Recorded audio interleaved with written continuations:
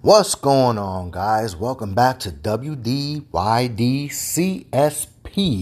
What do you do as a central store processor? And you are listening to Stir That Pot with me, Jesse Lopez. And today's topic is ultrasonic cleaners.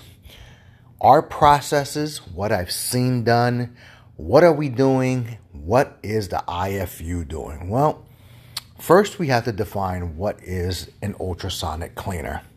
Well, many manufacturers make it, but in a nutshell, ultrasonic cleaners are a medical device that uses ultrasonic waves at a certain frequency to create what's called cavitation.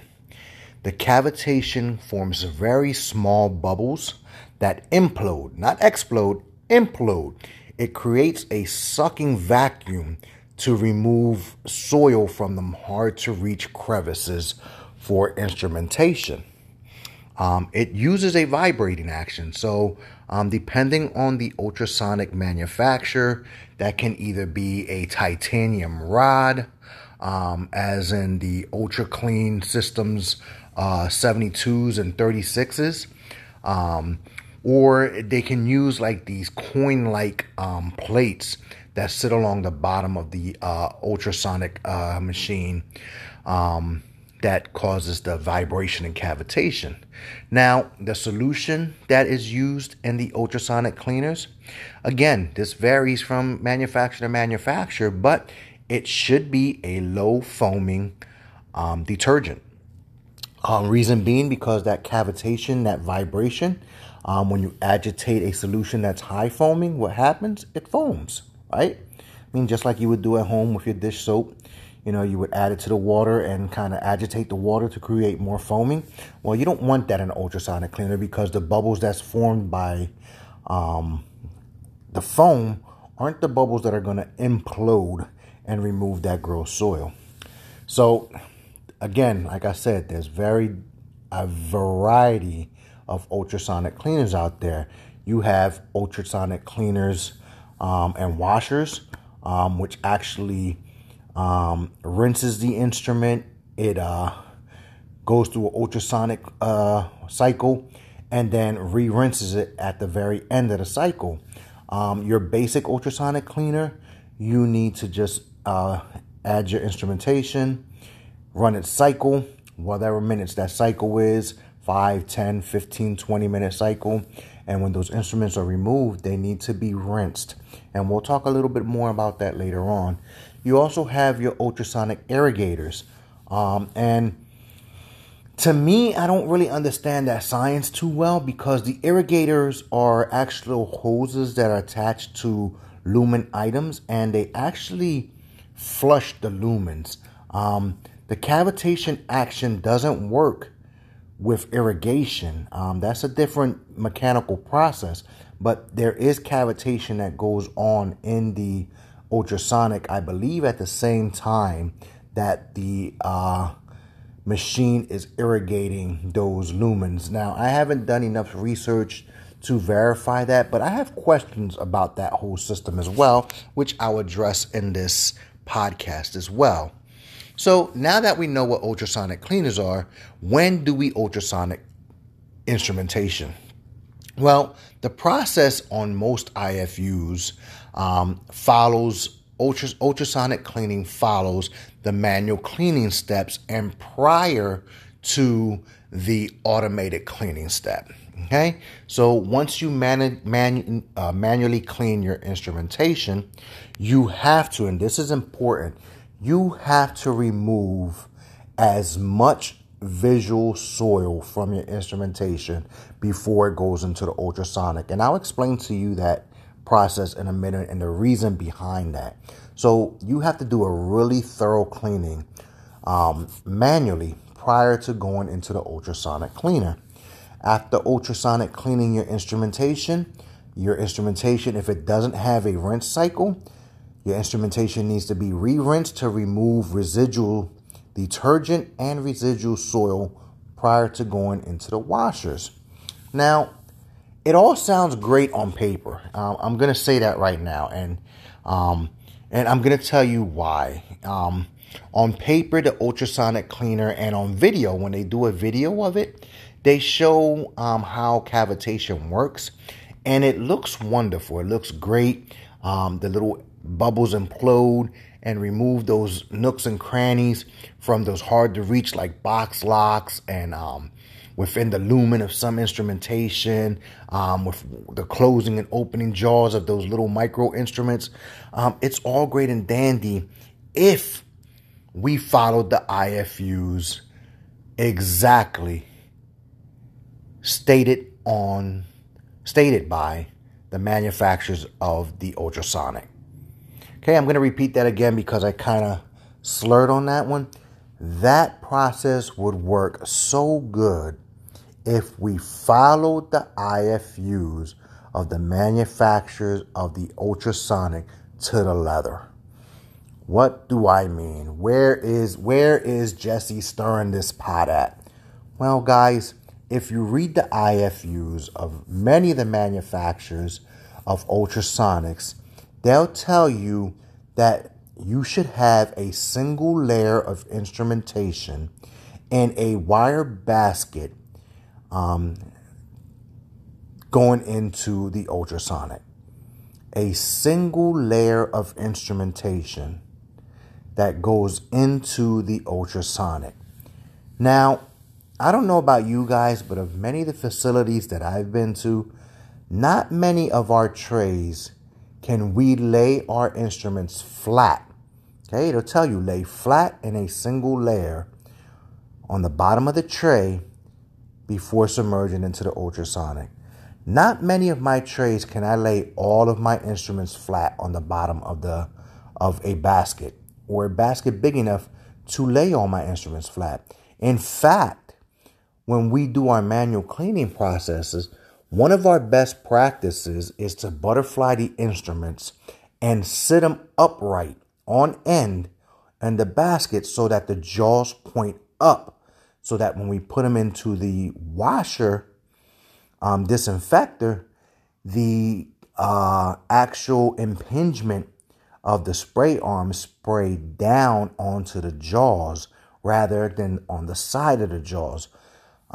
So if you're standing your instruments upright and actually kind of like, I guess, cascading your instruments, sorting them out, that they go from smallest to largest, or however way you're organizing them and standing them up, heavier instruments on the bottom, and then you're butterflying your instruments, your clamps and your scissors, and you're standing them upright, and they're touching on top of the heavy instruments, and you're placing them in the ultrasonic, the ultrasonic isn't effective then. It's not performing its job because we're not following the IFU to the letter. We're not forming a single layer of instrumentation, and we're not laying them flat on the bottom of the basket so that the vibration and cavitation works to its fullest potential. That's one of the issues I have with ultrasonic cleaners, is we're not using them to its full potential and we're not following the IFUs to the letter. The other thing is it tells you not to overcrowd baskets. And if you look at many facilities' instrument trays, most of those trays are overcrowded with instruments. Extremely overcrowded. I mean, we already exceed weight limits on our trays, which are supposed to be 25 pounds for rigid containers. And for some wrapped items, the maximum weight is 14 to 17 pounds. But we exceed that exponentially when it comes to loaner instruments, do we not? So again, we do not follow the IFUs of the ultrasonic manufacturers. The other thing is, if you look at the manufacturer's IFUs for the ultrasonic, they will state, and in our training manuals, it will state certain items that cannot go into the ultrasonics. 1, ebonized instrumentation. 2, mixing metals. So having aluminum with copper, with stainless steel, with titanium instruments to go into the ultrasonic is a no-no. Plastics and rubber. Plastic trays rubber mats, those aren't supposed to go in the ultrasonic.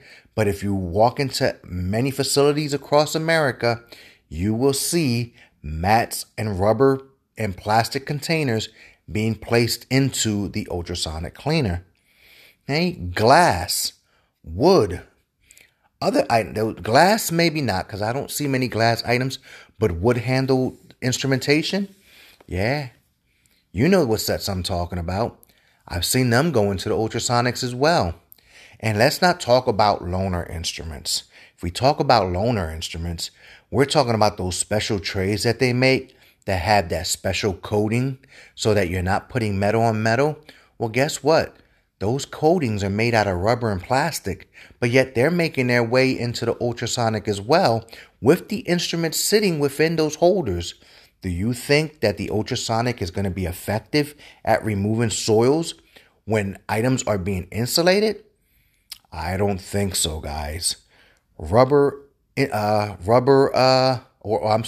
Plastic handled instruments, those are making their way into the ultrasonic.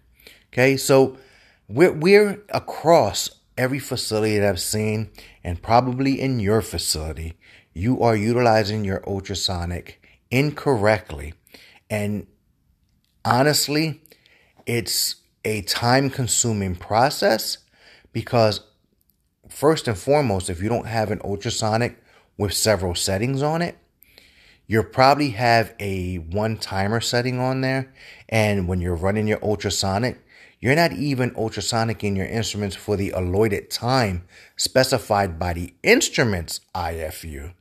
I know a lot of ortho instrumentation has updated and increased their ultrasonic capacity or time under ultrasonic to up to 20 minutes.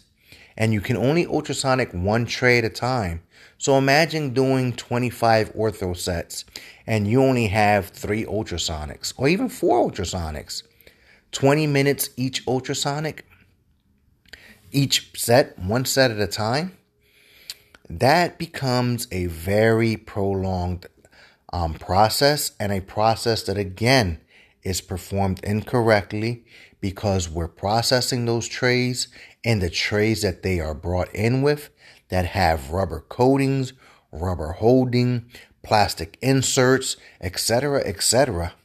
So, I mean, the ultrasonic is a valuable piece of equipment that we have in our decontamination area, but it's one of those pieces of equipment that we are misusing badly. Heavily abused, heavily used, and incorrectly used in my eyes. Now we talk about the sonic irrigators.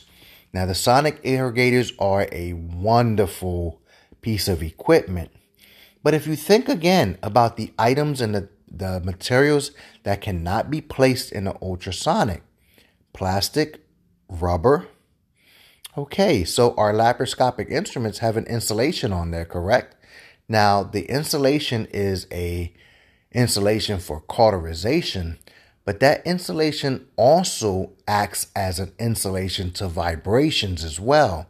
So placing laparoscopic instrumentation in an ultrasonic, you might get the irrigation part of it to work very well, and it's good to flush that detergent within the lumens constantly, but the cavitation process is a null and void process because the insulation does its job.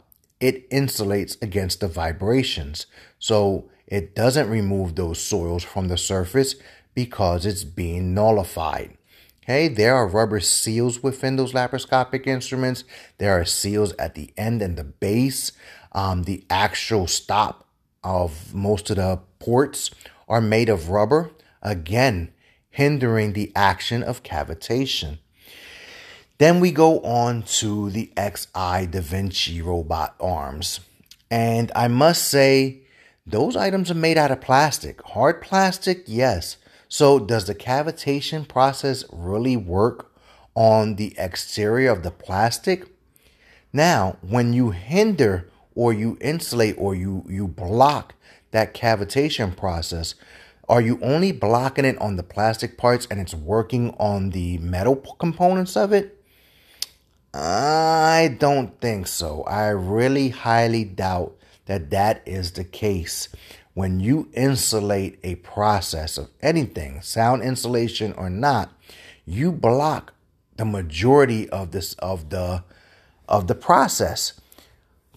Does some of the process escapes and hit the metal components? It's possible. It is. It really is possible, because those bubbles are created throughout the water, and when they implode, okay, it may be blocked by the plastic on those arms, and maybe the metal components can feel that vibration or get an effect of it. But I'm not convinced, guys. I have to doubt that process.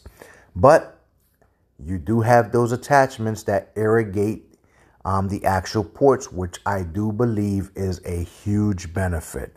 But can you do that without an ultrasonic? You sure can. You can have irrigators hooked up to your manual process. So like scope buddies and things of that nature. Those have irrigating processes on there. So you can hook those up to your Da Vinci arms and have solution flow through those ports just the same way, without having to invest in an ultrasonic irrigator, which I believe is a oxymoron process. Is you telling me that your IFU is telling me that plastic and rubbers can't be placed in there, but the instrumentation that I'm putting in there is made of plastic and rubber? I don't get it. I hate to be the Debbie Downer, but it just don't make no sense to me. Maybe I don't understand the science all the way to it, but you have to be clear in those processes. If you're telling me plastic and rubber can't go in there, don't tell me that I can place. The instrument manufacturers shouldn't be telling me that they validated their process using an ultrasonic to remove any soils, because it can't. It possibly can if the ultrasonics IFUs is telling me that plastic and rubber will hinder the process. The rinsing of instrumentation after coming out of the out of the ultrasonic. This is another process step in a process that I have seen that has been very neglected. Many IFUs of sonics that do not have a rinse cycle will tell you to rinse instrumentation after coming out of the ultrasonic. But there is a belief within the industry that, hey, our washers have a rinse cycle to begin with. Why should we rinse instruments coming out of the ultrasonic when the machine is going to do the rinse process? Well, I'm going to tell you why. When you take those instrumentations out of the ultrasonic, okay, it is possible that soil can re-adhere onto the surface of the instrumentation, okay? The detergent that it was submerged in can also adhere onto the instrument. So you're doing a rinse to remove residual detergent and residual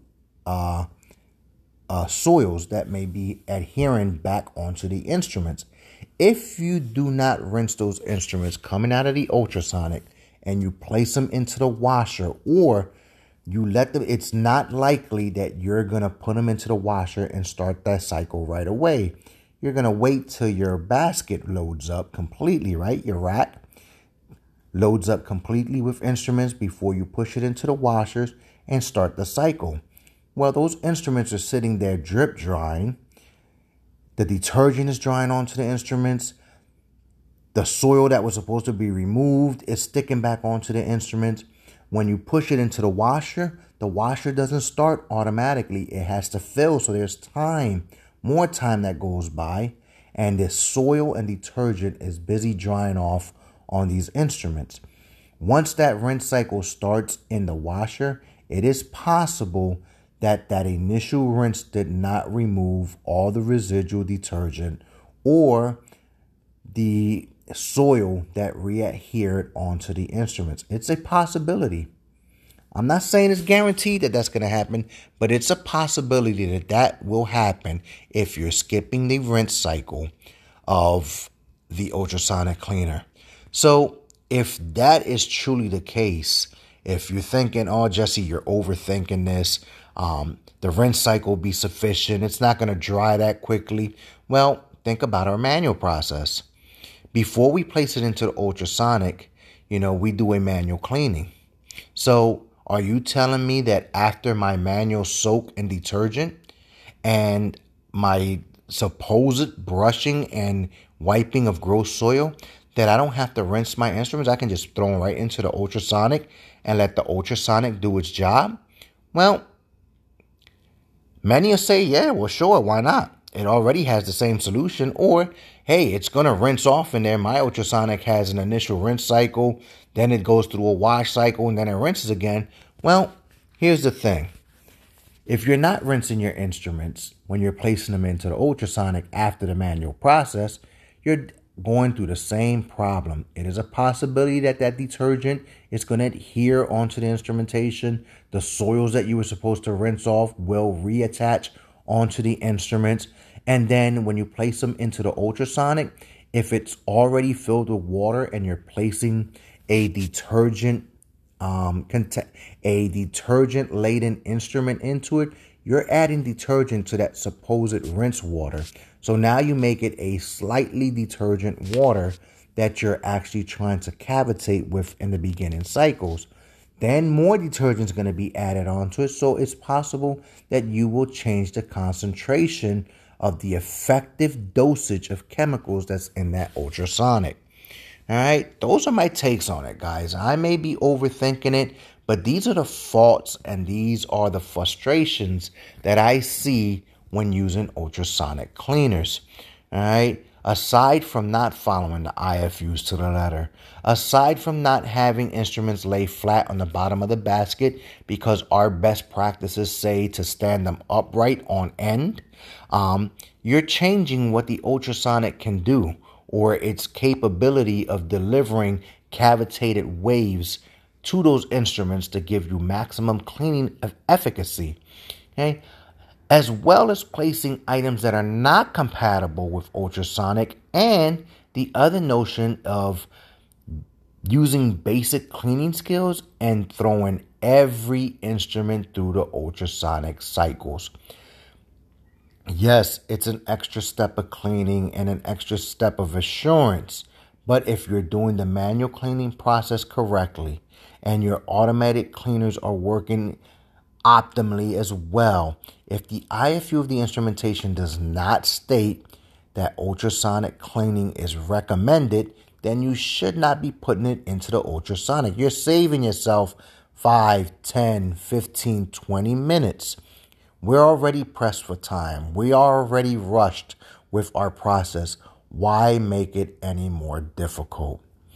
Ultrasonic cleaning does have a place in our process and decontamination. I'm not saying it doesn't. What I'm saying is that we're not utilizing it correctly. Okay? A lot of our processes are underutilized, especially in the decontamination area. All right, guys, that is my take on ultrasonic cleaning. My pros, my cons, more of my cons than my pros. I mean, again, the pros is simple. It's really an extra step of cleaning to get those fine particles that we can't reach with regular brushing and flushing. Okay? If used correctly, the ultrasonic cleaner, yes, it is a vital and very, very critical, plays a critical role in our decontamination process. But because we're not utilizing it to its full potential, because we are not following the IFUs of the manufacturers of the ultrasonic cleaner, the use of our ultrasonic cleaner becomes null and void. It is just an extra step that really accomplishes nothing, guys. As always, guys, thank you for listening. Comment on what I'm saying. Hit me up anytime to discuss. As always, guys, stay true to yourselves, keep it 100, and until next time, challenge the process, think it through, and peace.